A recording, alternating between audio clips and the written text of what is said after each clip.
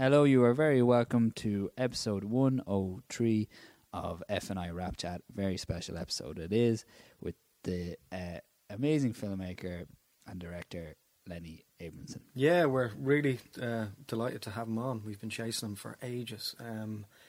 And it's testament to the man that he said to us kind of very early on when we were doing the podcast that he'd love to come on.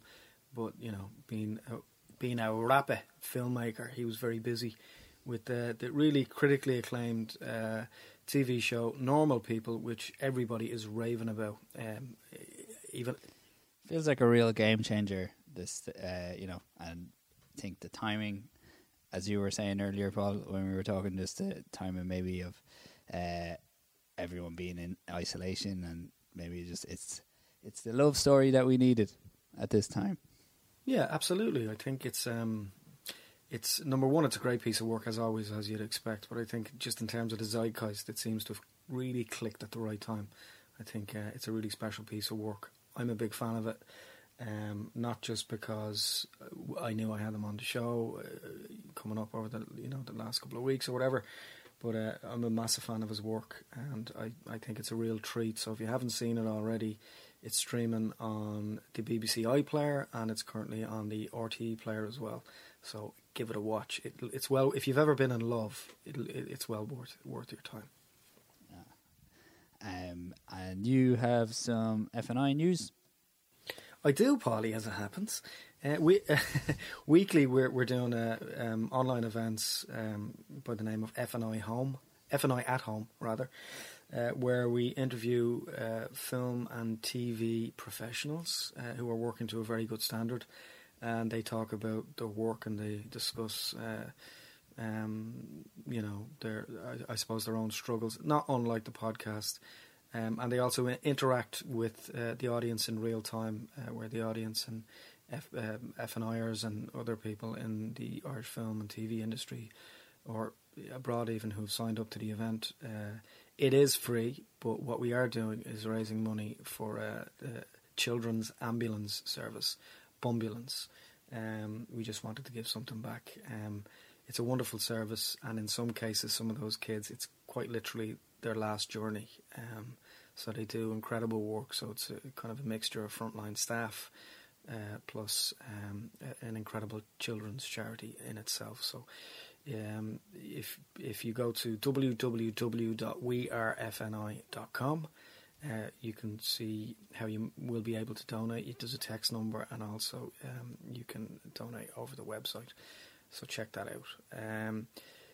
So this week on F&I at Home, we have the filmmaker, director and educator, Frank Berry, who has made, in my opinion, probably two of the best Irish feature films, dramas, over the last 10 or 15 years. Michael Inside, which is streaming on Netflix, and I Used to Live Here, two great, wonderfully observed social dramas, which I think everybody should see for a couple of different reasons.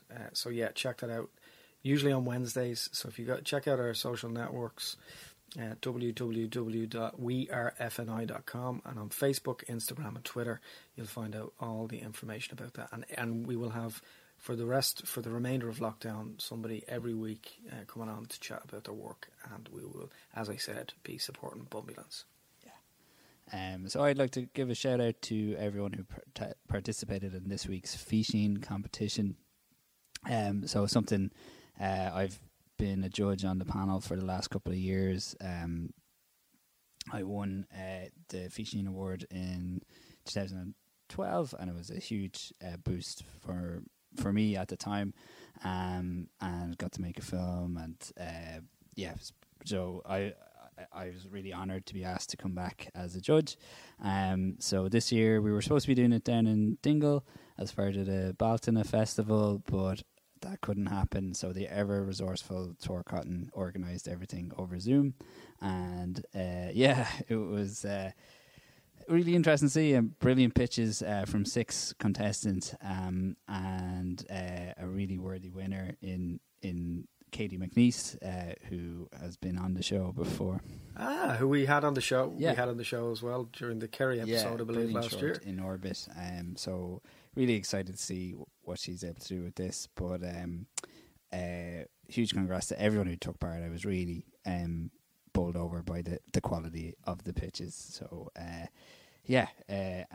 so keep an eye out for it for next year. So any budding riders, don't be put off by the Irish.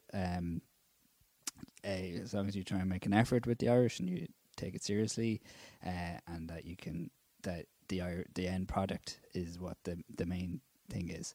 It's a brilliant scheme, so definitely keep an ear out for that. Absolutely, and there's lots of other funding opportunities coming up over the next year, so keep an eye out for those. Keep throwing shit against the wall, as it were. Some of it will stick. Without any further ado, let's go to Lenny Abrahamson.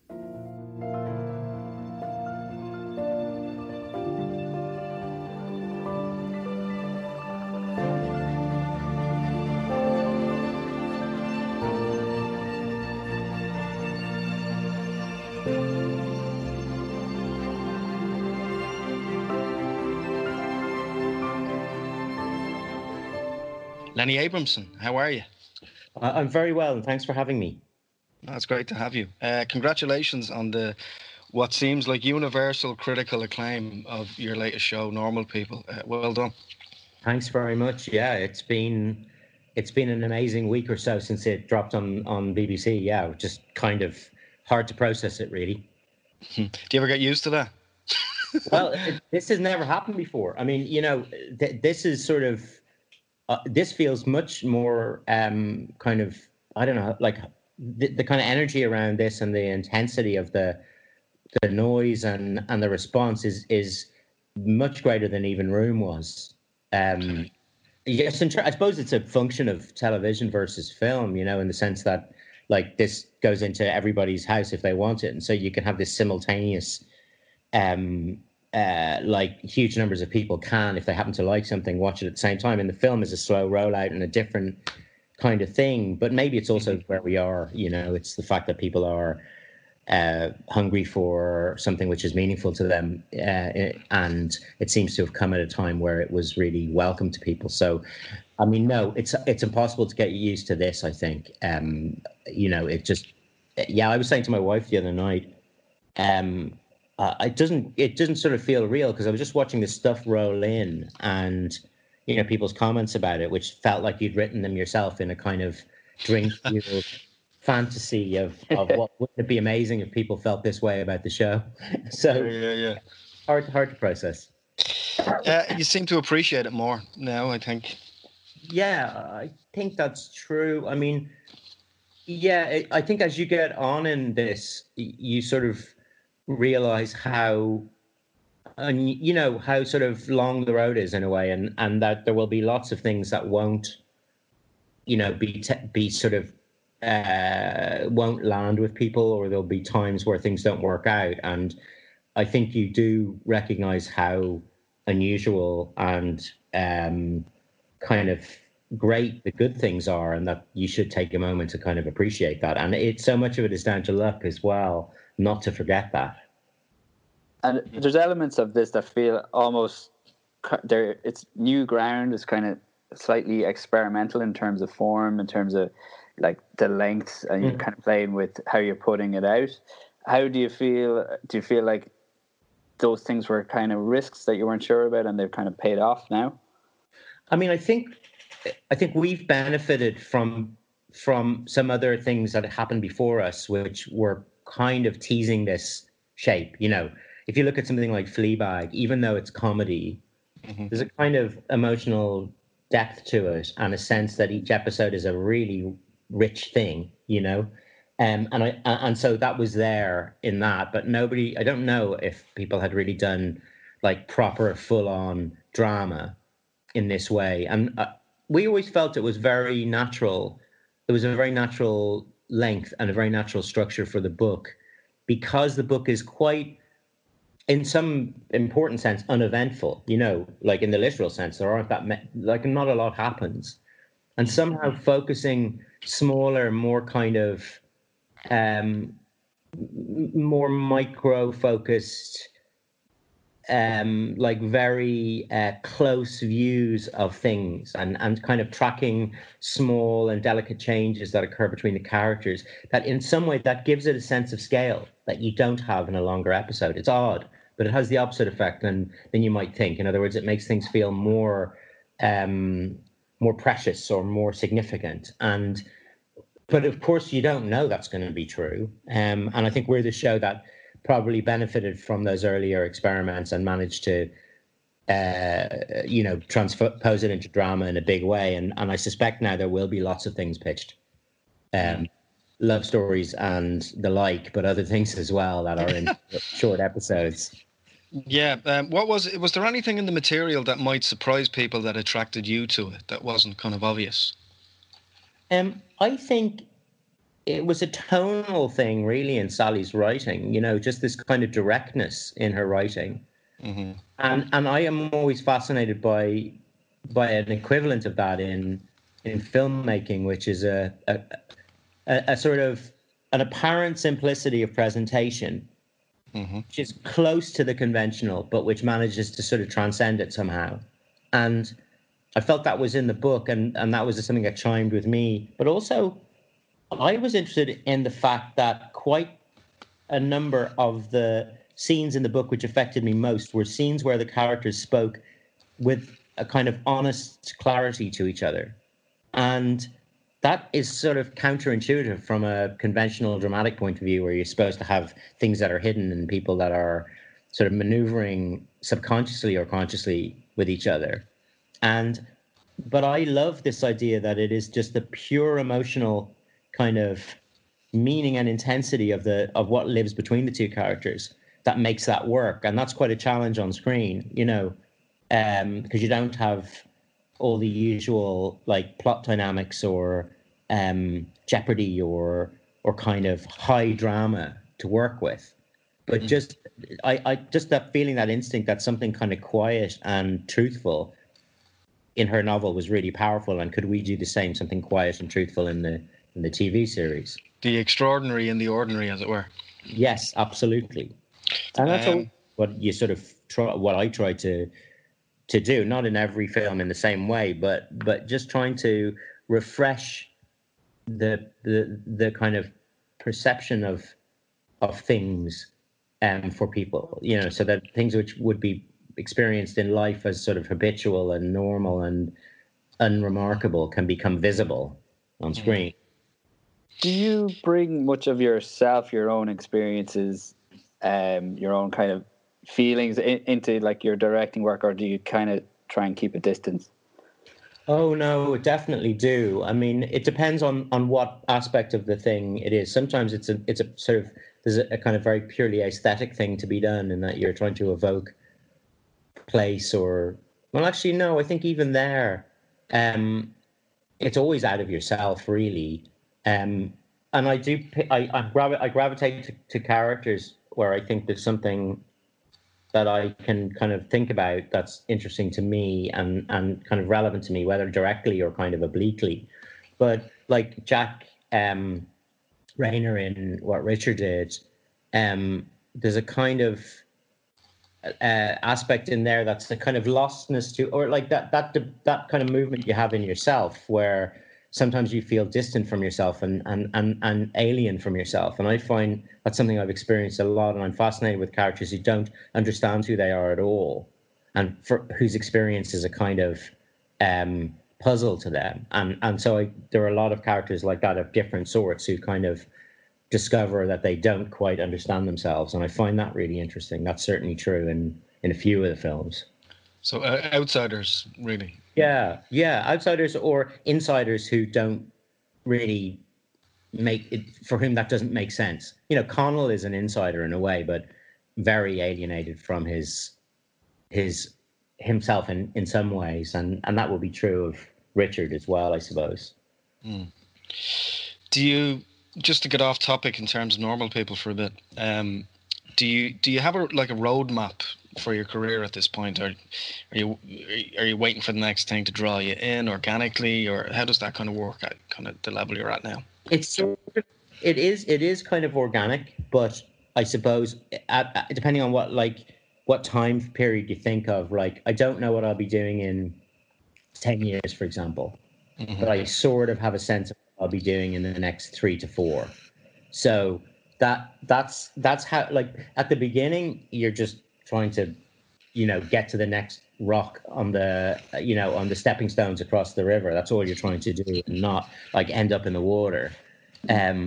But now it's, I'm very lucky that I'm in a position where I can kind of control my own career. And so what'll happen is, just in the mechanics of it, in conversations that I'm having all the time with Ed and with brilliant people in Element Pictures like Emma Norton and Chelsea Hoffman, and there's some brilliant people that I'm very lucky, and with my agent Rachel Holroyd, and in the States, Adriana Alberghetti and people like that. It's just material either that I'm interested in and throw into the mix, or that comes within the group as something to look at, or indeed comes from outside, although that's rarer. Out of all that, like, things announce themselves as things that are really worth pursuing. And although some of them will fall away, the core of them sort of remains the same. And you're just kind of working on those all the time and trying to find, the next thing then becomes the thing which feels most ready and that you're most compelled to do, and that's financeable. And I'm lucky again that within a sort of pretty broad band of things, we can get what we want made. But then there are projects that are just really difficult to get financed, and they'll have their moment if we're lucky. But so probably, I know what the next thing is, and I know out of 2 to 3 things what the thing that's after that will be, and that's probably about 3 to 4 years worth of work. And is there a certain, so you kind of have kind of almost like a filtering system there, because I assume like you're getting lots of offers all the time. Yeah. So, and that's a funny thing at the beginning. Like, I used to be, when it started, well, anybody like even looked at you at the beginning, we have a young dog, right? And whenever you kind of say her name, she like rolls over and starts wagging herself around the place. Now, I'm not suggesting that I was like that, but you would feel the significance of any kind of, contact. You do anything to get out for a run, essentially. Exactly. I would do anything to go and have a sniff around the park. And and then, and also I sort of felt like now, there is a lot of stuff, but it is filtered because like my agent won't pass everything on. They'll know like a lot of stuff just wouldn't interest me, or isn't serious, or the people aren't kind of honorable, or whatever the hell it is. Like there's that, and then I will read a few things. But I think generally speaking, unless there's a role for me to get in really early in the process, like I prefer to be there from the very beginning in the conception of the thing. But sometimes, there are other ways where you find something and there's a way of kind of thinking what's interesting and then guiding it towards that. But I can't see myself, maybe, like it might happen, but a script arriving and me going, that's perfect, I'm going to shoot it, because I don't know if there's anything, like a big part of what I want to do, that shaping would have been done, and it's not just about making good things, or it's not just about making things that are successful. That would be an easy metric. You just go, well, is this going to be great? Yeah, okay, I'll do it. I have to think that I'd be able to learn something, or, I mean, that sounds very po-faced, I don't really mean that, but it has to kind of engage me at a level where I want to do it because I'm really interested in it. Not because I think, oh, this could be a winner. So you haven't been tempted by like a Marvel comic type thing? No, I mean, I don't think, nothing, like, I haven't had a straight offer of one of those. Yeah. Nobody's come to me and said, okay, do you want to do the next Star Wars or something like that? But I have had, like, would you like your name to be in the sort of hat for that stuff questions? Right. And I've said no, because I just don't even want to start thinking about it, because I don't think I'd really enjoy it. I think there are some people who have managed to take their pleasures and stamp themselves on big studio material, like I suppose some of the like Tiki and people like that. And I think if there was a time where I felt light enough to just want to step away from the other stuff and felt that was a possibility, maybe, but I don't even think so, because I just don't, it's just not a passion of mine. And the world is not short of material like that. There's a lot to enjoy for people if they want it. In fact, if anything, our kind of arteries are a bit clogged with that stuff. So it's really hard for other films to even find a way into the cinemas. So I kind of feel like that's unlikely. I have had other things which are tempting, which are sort of big prestige projects. They're a bit more kind of, there's a bit more danger there that you might have your head turned, because you can kind of say, oh, well, it's sort of proper as well. Yeah. But that it. I don't know, something about me anyway. I kind of know what I am right for or not right for. So I've kind of managed. But you're not afraid of it in any capacity in terms of taking on something that would what seems, at least on the outside, to be daily anxiety ramped up to to the million. No, I'm not actually. In the funny way, I think because I have a bit of perspective on it, and I think I also am quite good at managing the political madness that can occur in the middle of those, middle of projects.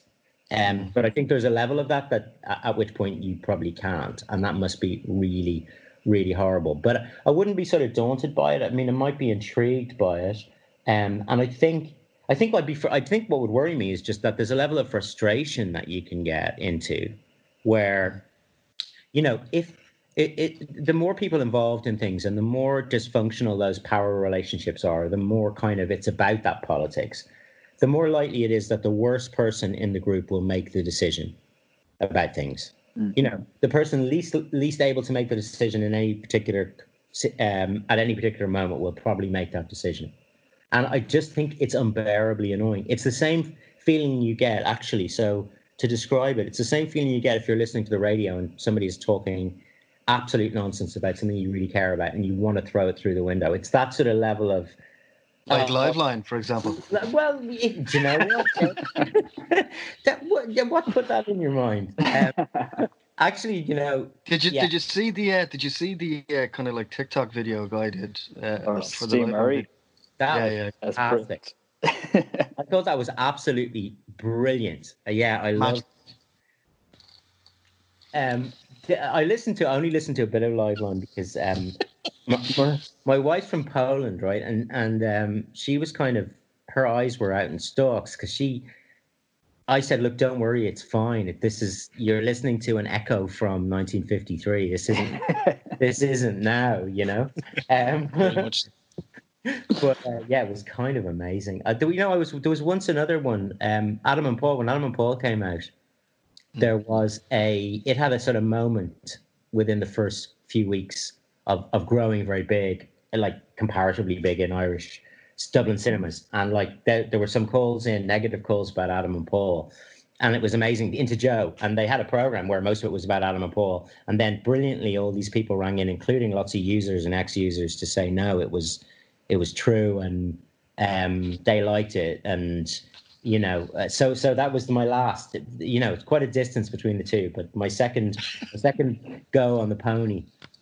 Brilliant publicity, it really is. I mean, as if you needed it, but if anything, it's very much a case of everybody kind of coming, the cavalry coming over the hill to the rescue to go, no, fuck off, don't you tell me artistically what I should be watching and what I should be engaging with. I thought that was great. There were some really amazing people who rang in.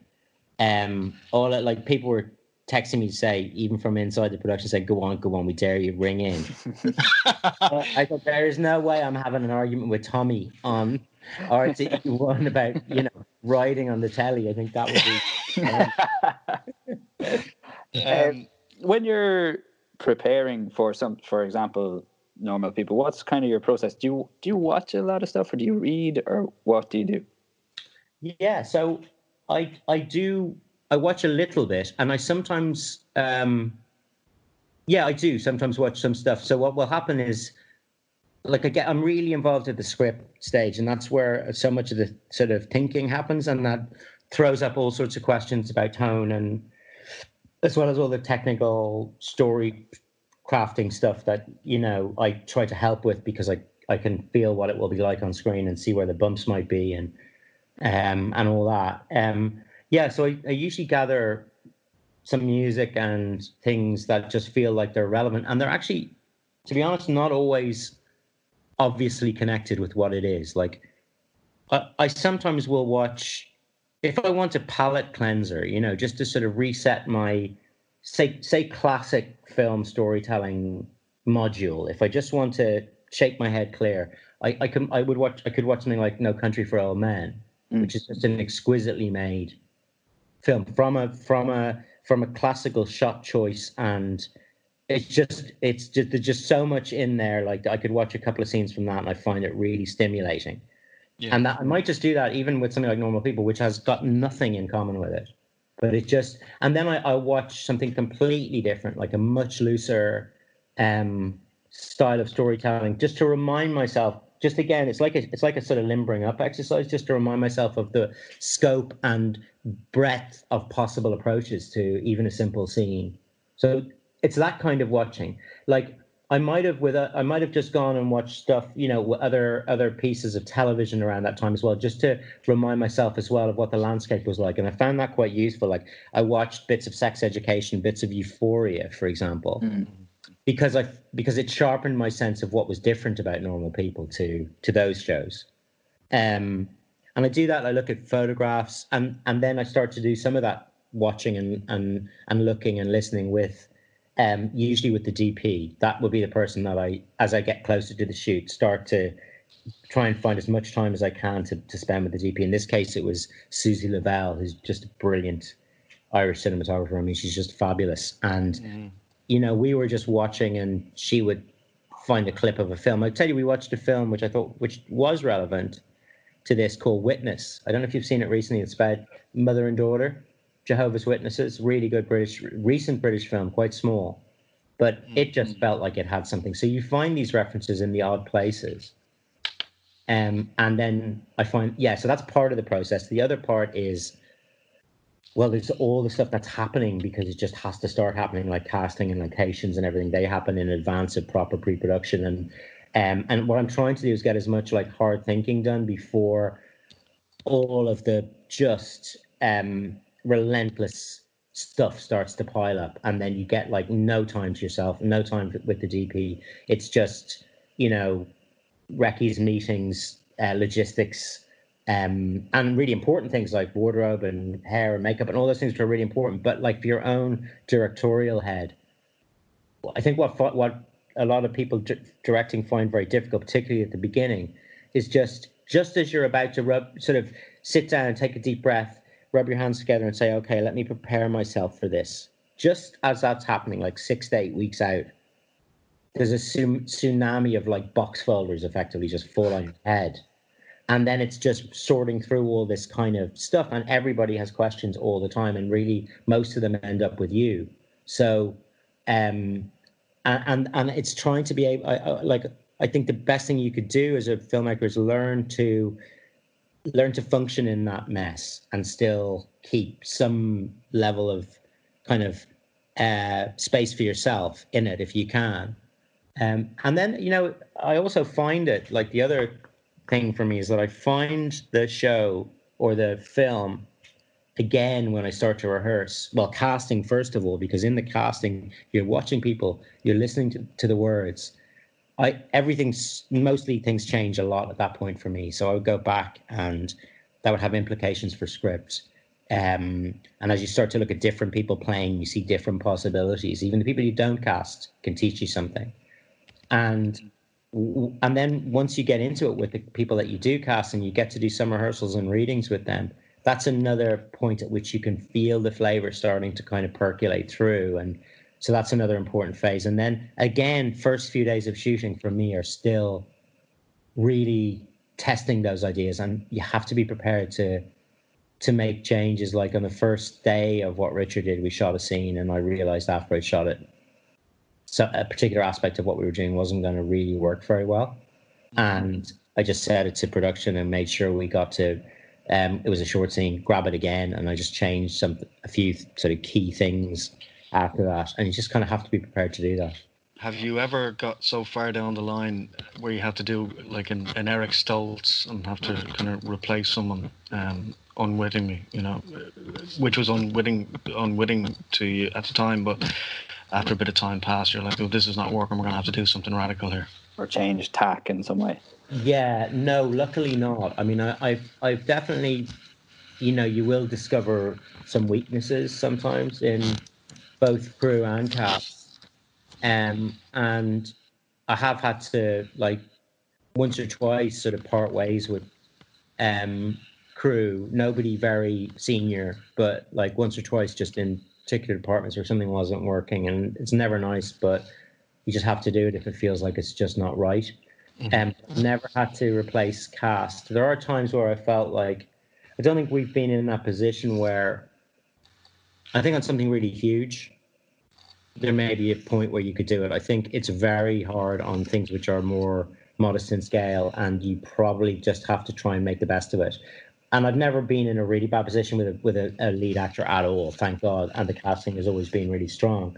But you will notice things about people, and you just have to think your way around it and minimize aspects of the scenes or particular scenes that are going to make that a problem. And I think you have to be light on your feet. I mean, that's probably the hardest part of it, really. And that's, just to be sort of prepared to rethink something. If a scene's not working, while you're shooting, that's very stressful for people. It's really, really stressful. You're never going to get back to that location, maybe, and everybody needs to make your day, and that it could be an important scene, and that's it. And you have, like, you've got your 4 to 8 hours or whatever's left of the day. And then I think the pressure on you to just convince yourself that it's okay because of the pain of not being okay is the risk. And but it never helps to just go, it'll probably be okay. You just have to deal with it there and then, and do your best. And it doesn't always work out, but at least you just don't. You're not kidding yourself. You're prepared to admit that it's not right. Yeah, honesty is the best policy, right? Can we just have a couple of, and we don't have a huge amount of time with you, so we have a couple of questions from people from within our community. If we can just rattle through a few quickly with you. Is that okay? Yeah, absolutely. Go for it. Yeah, you can do like a speed round, kind of sentence or two on each of it. Yeah. Around the time that this is from Gavin Ryan. Around the time that What Richard Did came out, you said in an interview that you were working on a project about the Jewish quarter in Dublin. Sounds really interesting. What's the crack with that? Any plans to get back to us? Well, yeah, actually, what that's morphed into is a project about my parents, and part of that project takes place in the 50s, and a lot of it would be around that. So it's turned into something else, but that will still be part. Yeah, that's a world I will definitely visit if I get to make that film. So it's potentially a goer, yeah? Yeah. Very good. How did you find working with another director on a long-term project and having to hand it over? Did it affect your process, or did it complement it in any way? That's Elaine Gallagher.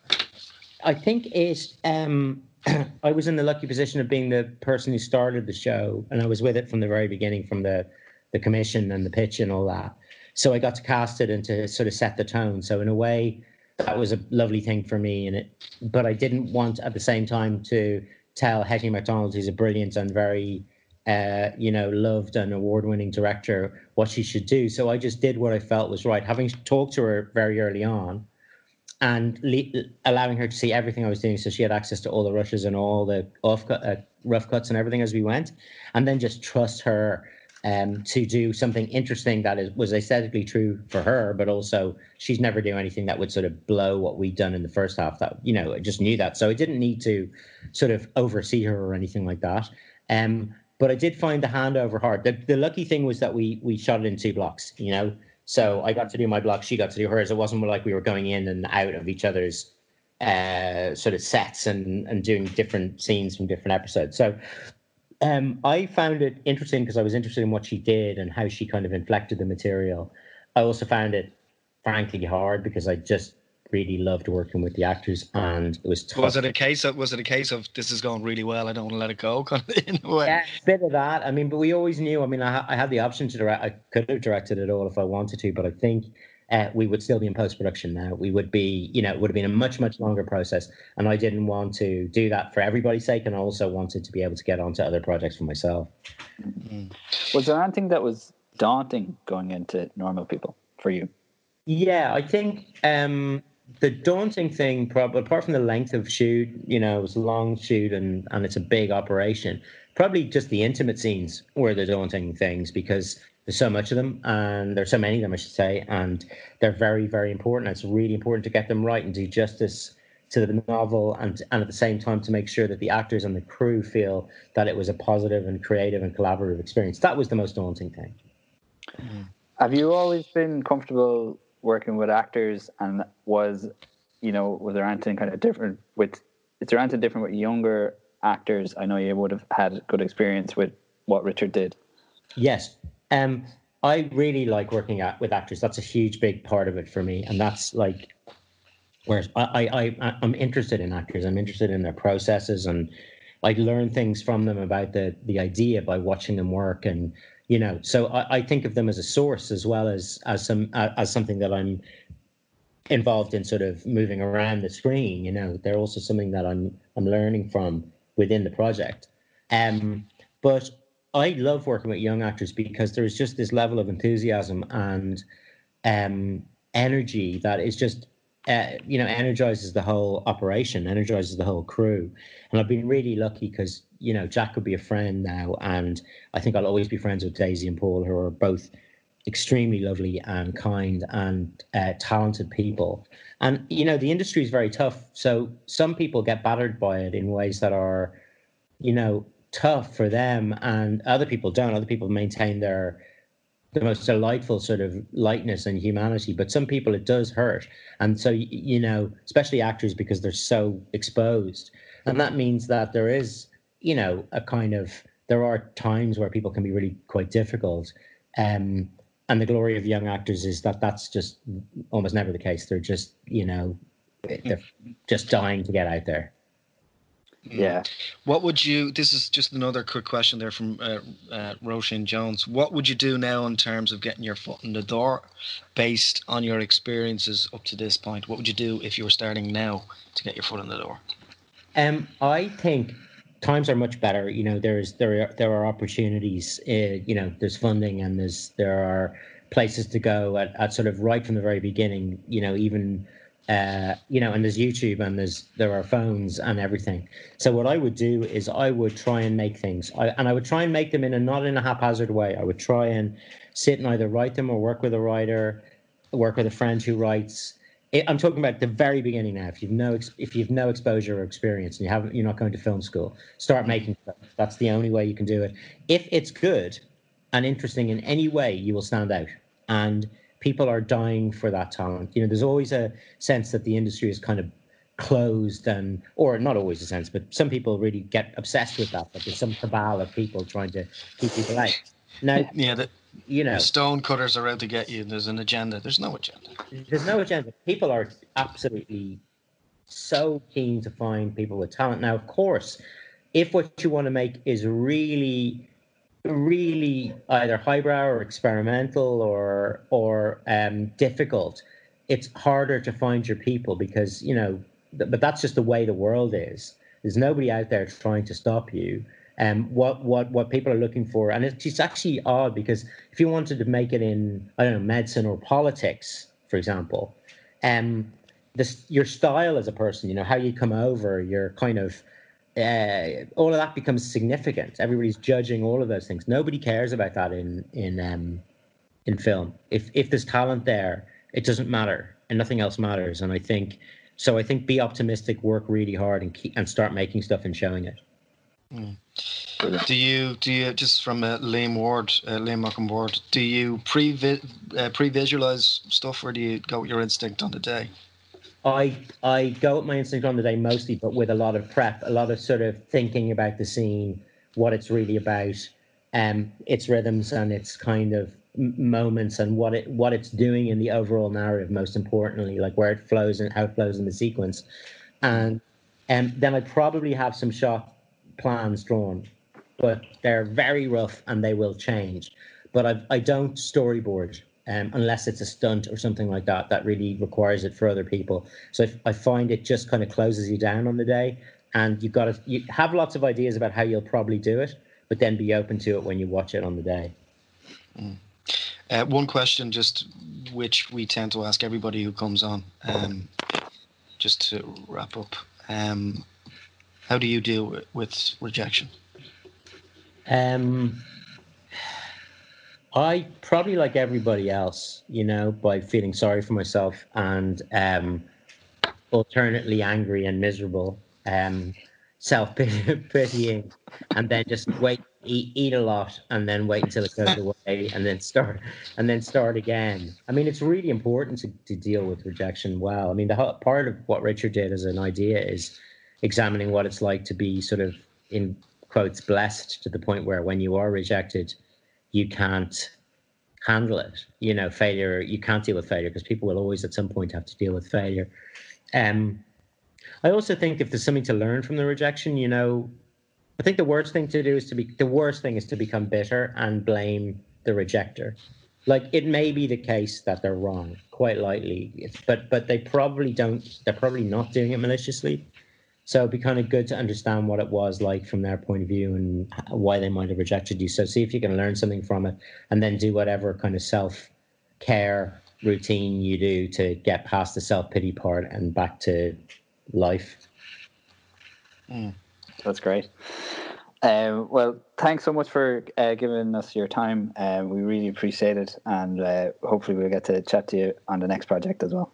I look forward to it. Really enjoyed it. Sorry it's taken me so long to come on, but I really appreciate it. Cheers, guys.